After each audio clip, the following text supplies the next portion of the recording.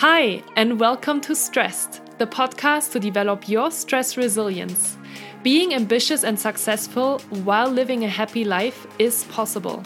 Learn how you can better cope with stress in day-to-day situations by applying tools and techniques that work for you.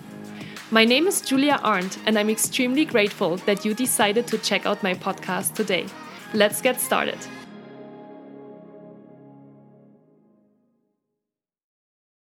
Hi, and welcome back to Stressed, the podcast to develop your stress resilience.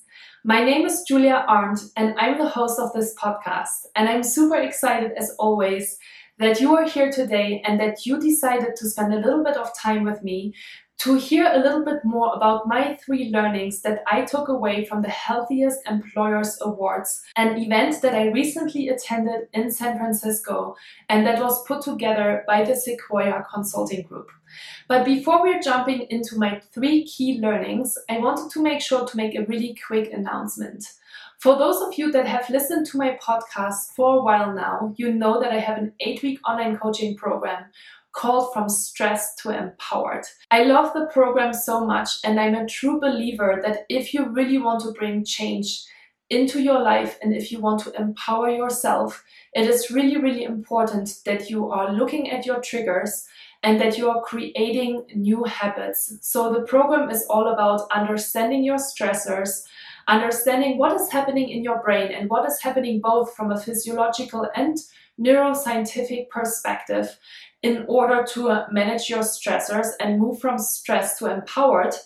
And I just wanted to make sure to let you know that the From Stressed to Empowered online coaching program has closed its doors for the rest of this year. So you are not able to sign up for the online coaching program at the moment, but you will be able to sign up for a live coaching program for 8 weeks in January. So if you are interested to learn more about how you can sign up for the program and what it all entails, you can head over to my website, www.bluemountainmindfulness.com/courses, and you can leave your email address there. It's absolutely non-binding. There's no obligation to actually do the course, but if you are interested to receive more information about the program and to potentially do the program together with me live in January and February, go ahead over there and let me know. I would love to hear from you, of course. And I'm really excited to host the live coaching program in January and February. And obviously there will be limited spots available. So make sure that you sign up for the email list. And that's all I wanted to share with you. So let's jump into my 3 key learnings from the event. So first of all, you might be wondering who the Sequoia Consulting Group is. And Sequoia is a leader in the well-being space, and they are putting together well-being programs for employers in the Bay Area, and I think as well beyond. But they are responsible for really well-being packages. So they have a lot of really powerful insights into what employees and what employers are interested in when we are talking about the well-being space. And the first really cool thing when I arrived at the event was that we got a trend report about all of the different trends that are happening in the well-being space at the moment. And the very first one, and the one that I would like to share with you, was that the key area of focus for employees and for employers are still physical and mental well-being programs with 93%. So it's really, really important and just shows the importance that all of the employees are really, really interested in investing in their physical as well as their mental well-being, which I think in itself is already really powerful, because I don't think that mental well-being has kind of been on the radar for many, many years, and it's coming more and more into the world. And I think that's really powerful, and it's great to see that people are starting to realize that they don't only have to invest in their physical well-being, but also in their mental well-being. And the first key concern as well, in combination with that data point, was that burnout is still the number one key concern when it comes to mental well-being, followed by depression and anxiety. And I thought that was really interesting because if you have listened to my podcast on burnout, you know that burnout and depression is more or less the same thing. So I think there's still a lot to do in this space in order to inform and educate people about what burnout and what depression really is and where it comes from.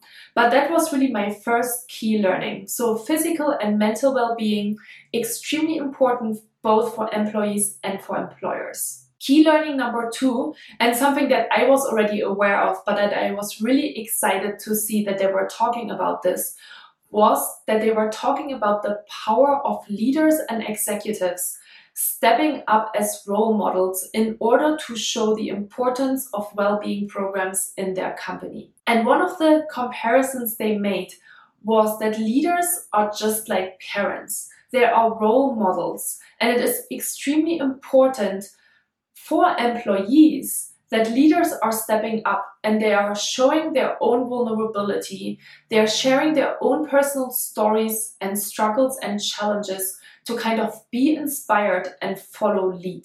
And I thought that was really powerful to just see kind of these data points and to show the power behind this. It's really important that leaders are stepping up because leaders are just like parents. I love that because when we are looking at parents, we are really role models, and you might be identifying with this at the moment as well. Because if you are a parent, you're a role model to your children.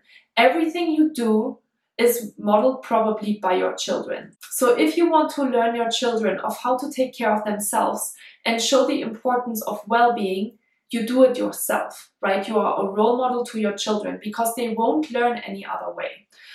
And I thought it was really cool, this comparison. And I love that they brought that up in the keynote.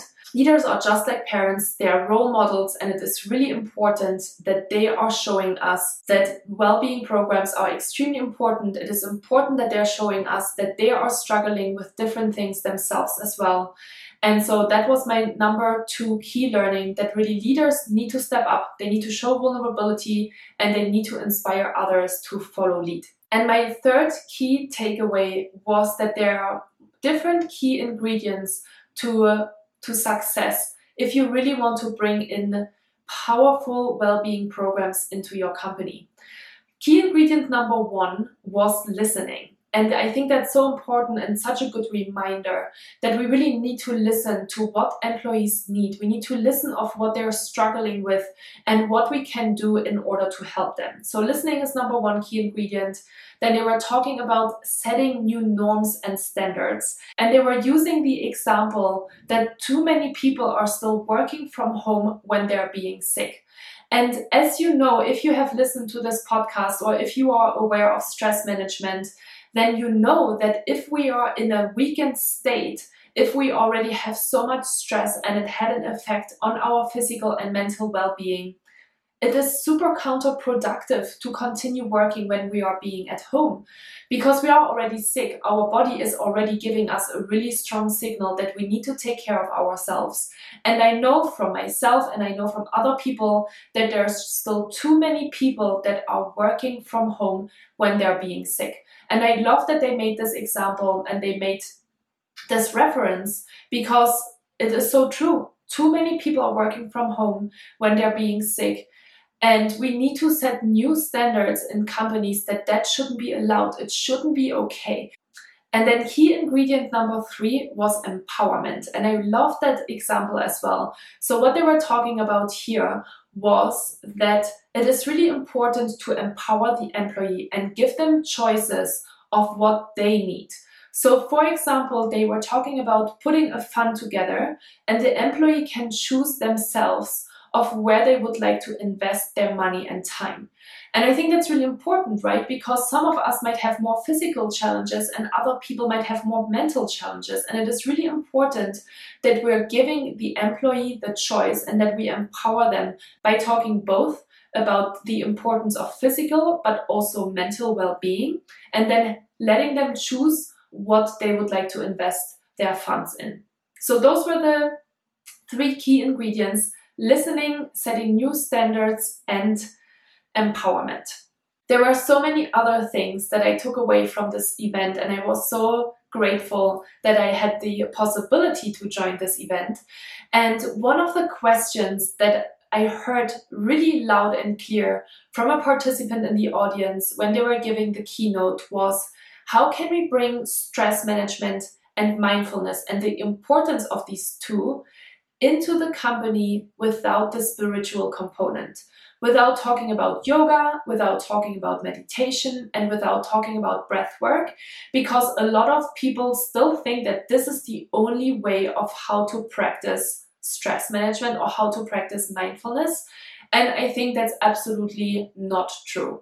If you have listened to my podcast for a while, you know that I'm really, really the firm believer that you can take care of yourself, that you can be mindful, that you can practice stress management, that it is a skill that you can learn, and that it doesn't have to have the spiritual component. For me, yoga, meditation, and breathing are just 3 stress management tools of how you can relieve stress in the short term, and how you can obviously work on it and become more aware of it. But it doesn't have to be that way. I think it is really, really important that we let everybody decide of if they identify with the spiritual component or if they don't. And if they don't identify with the spiritual component, then there's also other ways of how to be mindful and how to manage stress. So that is so, so important for me. And for me, the answer is really setting goals, creating awareness, setting the right mindset, and being really, really courageous to do self-exploration and really personal development in order to understand why you're being stressed. It doesn't have to have something to do with spirituality. So that was super interesting for me, as you can imagine. And I had a lot of, I was super excited and inspired to hear that a lot of people still think that there's only one way, and that the way is kind of spirituality. So I really want to bring that non-spiritual approach into the world. I think it's really important that people understand that if you don't identify with meditation and yoga, that there's other ways. So these were my 3 takeaways from the Sequoia Healthiest Employer Events Award in 2019 in San Francisco. And I hope that you took a couple of powerful tools or powerful insights away from today's podcast episode.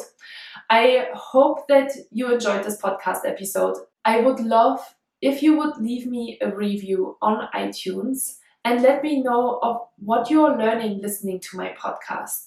What have you been taking away? What has changed in your life over the last couple of months since you started diving more into the stress management topic? It's always, I want to help as many people as possible, and it is really important for me that you are spreading the word, and it is really important for me that you let people know that there's a non-spiritual way of managing stress. So thank you so much for listening today. With gratitude, Julia. If you enjoyed this episode, I would be extremely happy and grateful if you could leave me a comment and a 5-star rating.